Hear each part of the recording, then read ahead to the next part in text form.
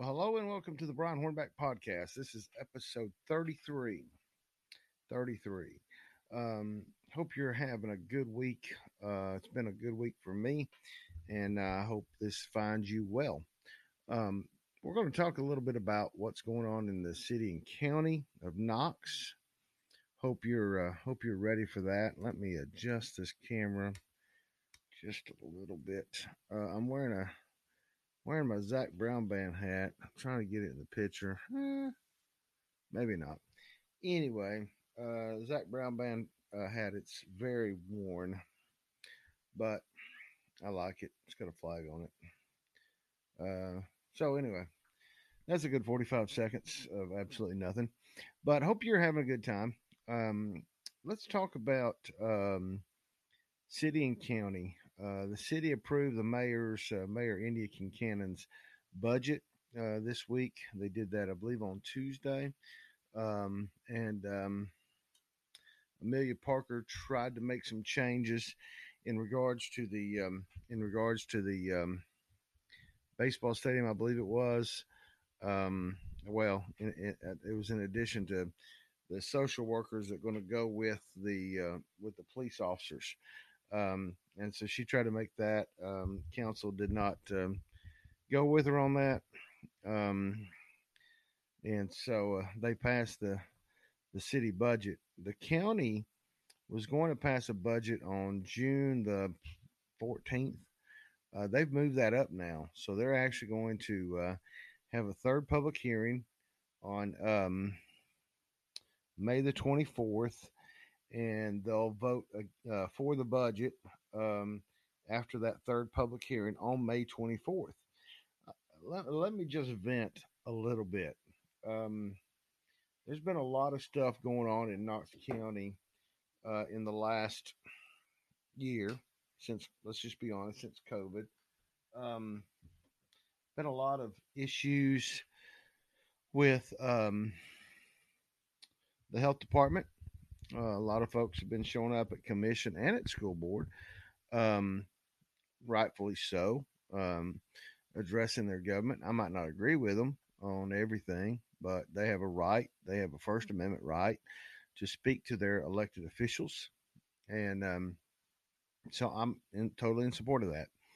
But when it came time to discuss the budget, Kevin Hill, who was one of those folks that was at a lot of the commission meetings and has been at a couple of school board meetings about the mask mandate, is the only person to speak on public forum, public hearing to the commission about the budget.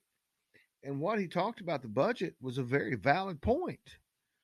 Why would you increase the health department's budget until we get the results of the audit from the lost vaccines? I'm not saying, and I've never said, I was critical of the lost vaccines, but I've never said it was criminal. Now, when the KPD investigation was complete, and when the district attorney opined that it was over, the health department's comments were, we're glad to see there was no criminal activity. Nobody, from my perspective, nobody ever said it was criminal. You can be incompetent and not be criminal. And so I thought Kevin Hill made a very good argument. Sadly, at the second public hearing, no one showed up from the public. The commissioners really aren't asking the questions that I think ought to be asked. The sheriff is upset that he asked for 8% for his officers, and he's only gotten a 5% in the budget. Let's go through that. Let's go through that real quick. I think I've covered this on episode 32, but let's go through it real quick. The sheriff's officers, or the sheriff's department employees, are getting a 5% raise, according to what Mayor Jacobs has proposed. Then the school employees are getting right at what Mayor Jacobs said was right at a 4% raise. Now, the county general employees are getting a 2% raise, but those that park in the city county building or the White Castle are going to have their parking paid. So that's the equivalent of about $45 a month, which is still, that's 45 more dollars that's not coming out of their paycheck. That they can use to buy groceries. I'm not opposed to it, okay? Not opposed to it at all. But let's just face reality. Here's my issue with what the sheriff is asking for. Sometime in the middle of the year, the sheriff gave some employees more money. I know for a fact that two employees have been promoted to assistant chiefs or chiefs. One, Wes Norris, and I believe it was David Amber. Both of those were promoted to chiefs. No commissioners asked about that. No commissioners asked about those extra monies that were given in mid-year. Now, last budget cycle, Larson J., one of the at-large commissioners, fought for and got a $1,500 bonus for the sheriff's department. That was great. Ultimately, by the time that bonus paid out in like November, December, the general county government employees got a $1,500 bonus as well. That hasn't really been talked about. So that's kind of what's going on there. My frustration is that it's like the same thing I've said for years and years. If you don't like your government, when I ask you, did you vote, and you tell me no, then you don't have a right to bitch. End of story. So that's what we got going on with the budget. It's going to happen May the 24th. I don't see. They originally said that the extra 3% for the sheriffs. He's asking for an additional 3% for the folks that are captain or below. I don't think that that's going to happen. They originally, Chris Caldwell originally said it was $900,000. Now he says it's $1.2 million. Carson Daly asked at the meeting on May the 17th if commission voted for that. Where does the money come from? Well, guess what, Commissioner? You've been on there for almost You've been on there for one term, and you just got reelected in September, so you're in there for almost 5 years. You should know that if you're going to make a motion for more money, you got to tell the finance department and the mayor where that money's coming from. So guess what? You got to do the homework, and you got to figure out where the funding source is coming from. And it can't come from the rainy day fund because salaries are, in fact, a recurring expense. So, do your work. That's my biggest frustration with elected officials. They don't do their work. I've been an elected official. I understand how that works. Do your work. Do your homework. Know what you're talking about when you get there. All right. Now, May the 20th was the filing deadline for those that are wanting to run for city council. The primary is the end of August. I believe it's August 31st. I'll get you those dates in another podcast, in the next podcast. But let's talk about it. We got 5 city council races on the ballot. Knoxville city council race on the ballot. District 1, District 2, District 3, District 4, and District 6. Now, the way the city elections work, the district elects 2 in the primary. The district votes for 2. So top 2 automatically advance to November to the general election. And that's a citywide election for those top 2. So the whole city gets to vote for each. So when you go in August, if you're a city voter, when you go in August, you only get to vote for one of however many are running. The top 2 go to the general election. Then the whole city gets to vote for 5, one from each district. Make sense? All right. So let's just go ahead and say that in District 2 and in District 3, you ain't got a whole lot of work to do in August. Because in District 2, Andrew Roberto, the incumbent, and Kim Smith, who I know them both, are running, and there's no other opponents in District 2. So those of you that live in District 2, go vote for one of them. But guess what? The whole city is going to vote on either Roberto or Kim Smith in November. District 3, incumbent Seema Singh and Nicholas Sapero are running. They're the only 2 candidates on the ballot. So those of you in District 3, go vote for one of them. But when you get to vote citywide in November, you'll get to vote for either Seema or Nicholas Sapero. Great. Those 2 races are done till November. Now, let's start back in numerical order. Let's go to District 1.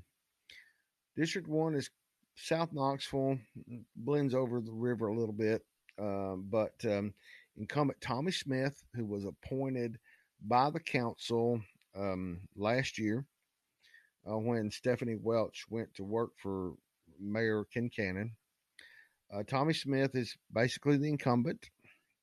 He's being challenged by David Hayes, who many of you may remember. David ran for city council at large against Janet Testerman a couple of years ago. David has been involved in a lot of the social justice movement that's gone on in Knoxville. And so David is running in that district race. And then also Elizabeth Murphy is running as well. So you got 3 choices. Those of you in District 1 got to select one. You either got to vote for David Hayes, Elizabeth Murphy, or Tommy Smith. I'm putting those in alphabetical order so that nobody can say I'm showing favorites.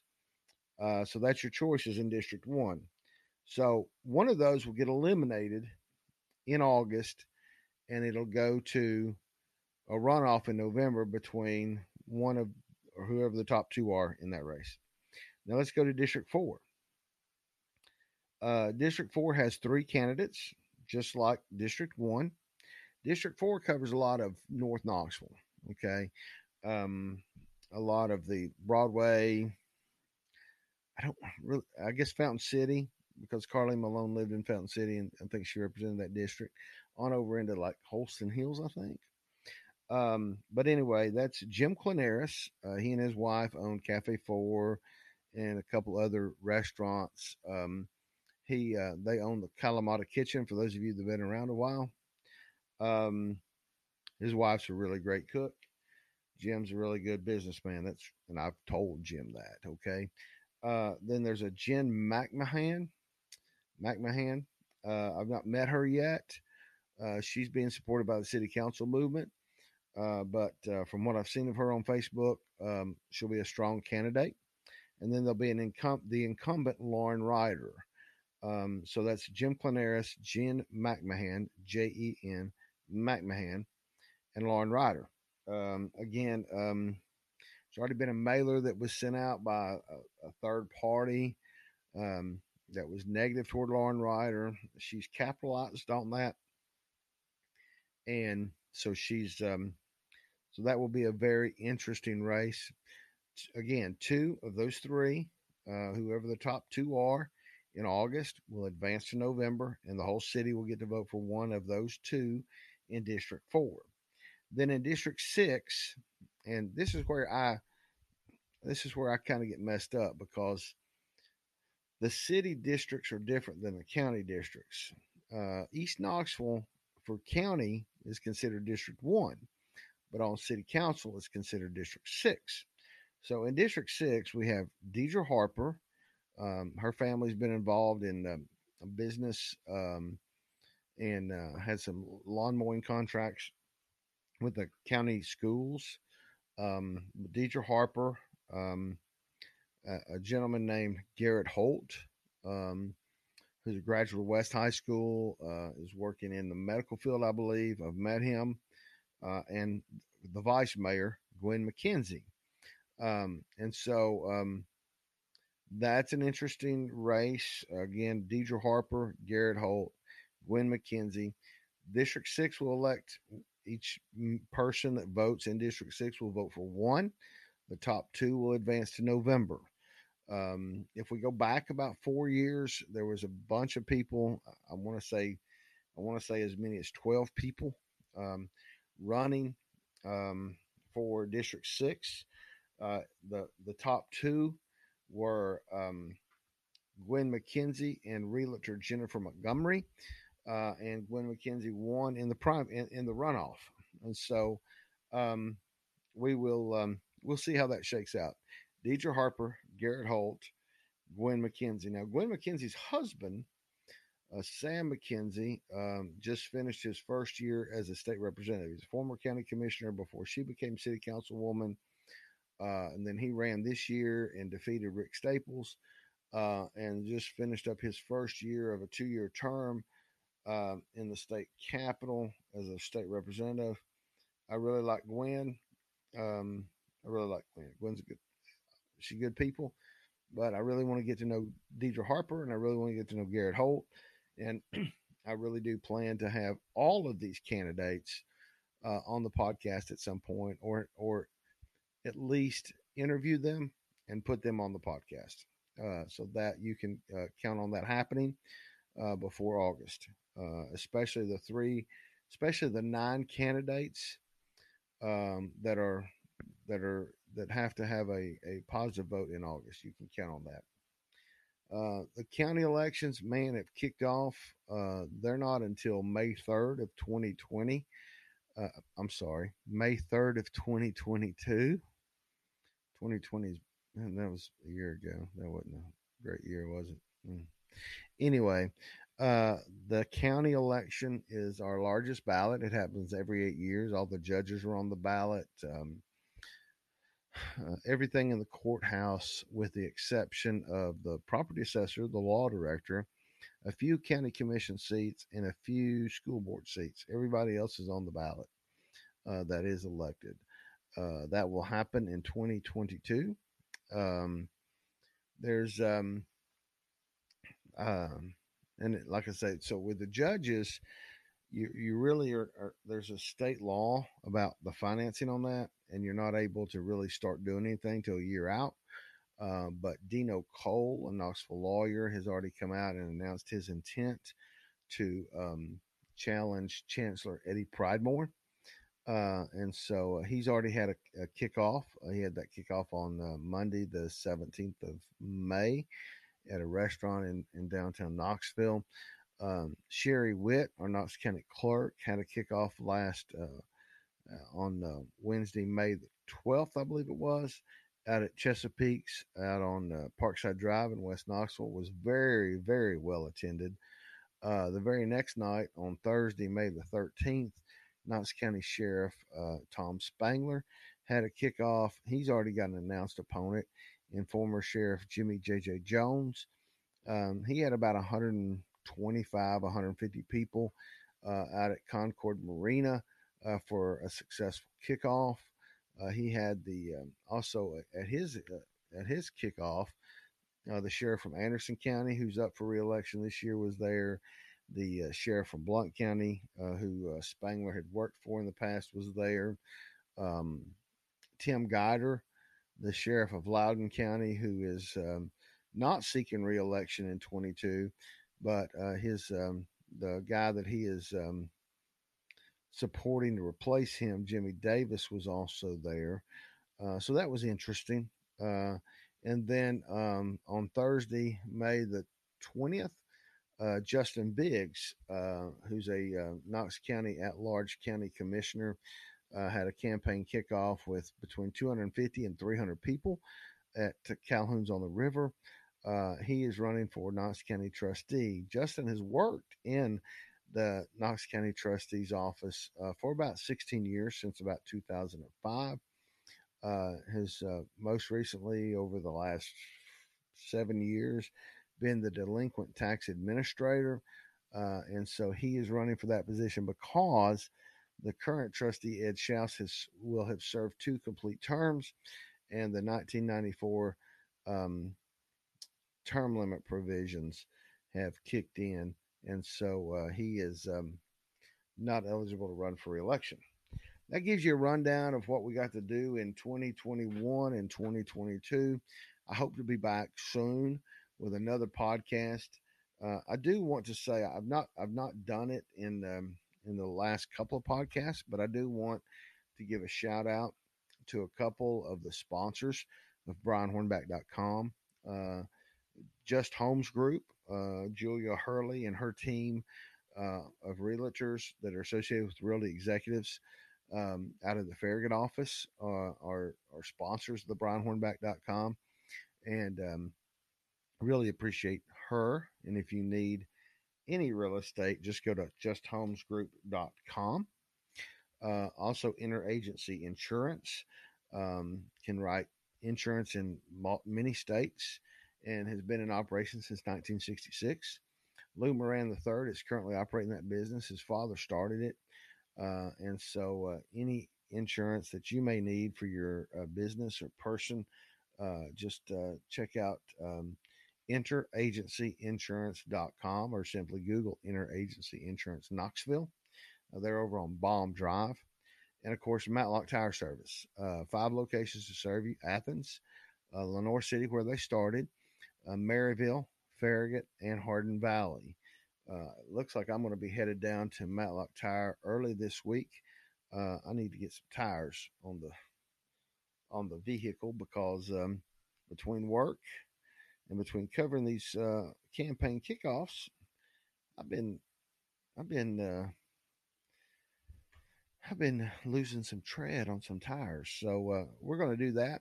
Also, our good friends at the Tennessee Smokies. Baseball season kicked off on May the 4th. They are also advertisers on the BrianHornback.com, and we appreciate them. And they're having a good, successful start to their season. Their season will run through about mid-September. Started May the 4th and runs through September. So we appreciate them as well. So, with all that said, this will conclude this episode. And I would encourage you to continue to check out BrianHornback.com on a regular basis. Things coming up in the future is the Knoxville Utility Board is wanting to they do electricity, they do water and sewer, and they do natural gas for anybody that lives in any of those service areas. And if you live in a service area, like in Knoxville, where KUB is your service provider for electric, water, sewer, and natural gas, you have no choice. That's your service. And now they are wanting to do broadband. They want to do Wi-Fi, broadband service. And so there's a public hearing coming up on May the 26th, I think. It's a Thursday, and I'm signed up for that because I've got some questions, and I'm going through some of the details now.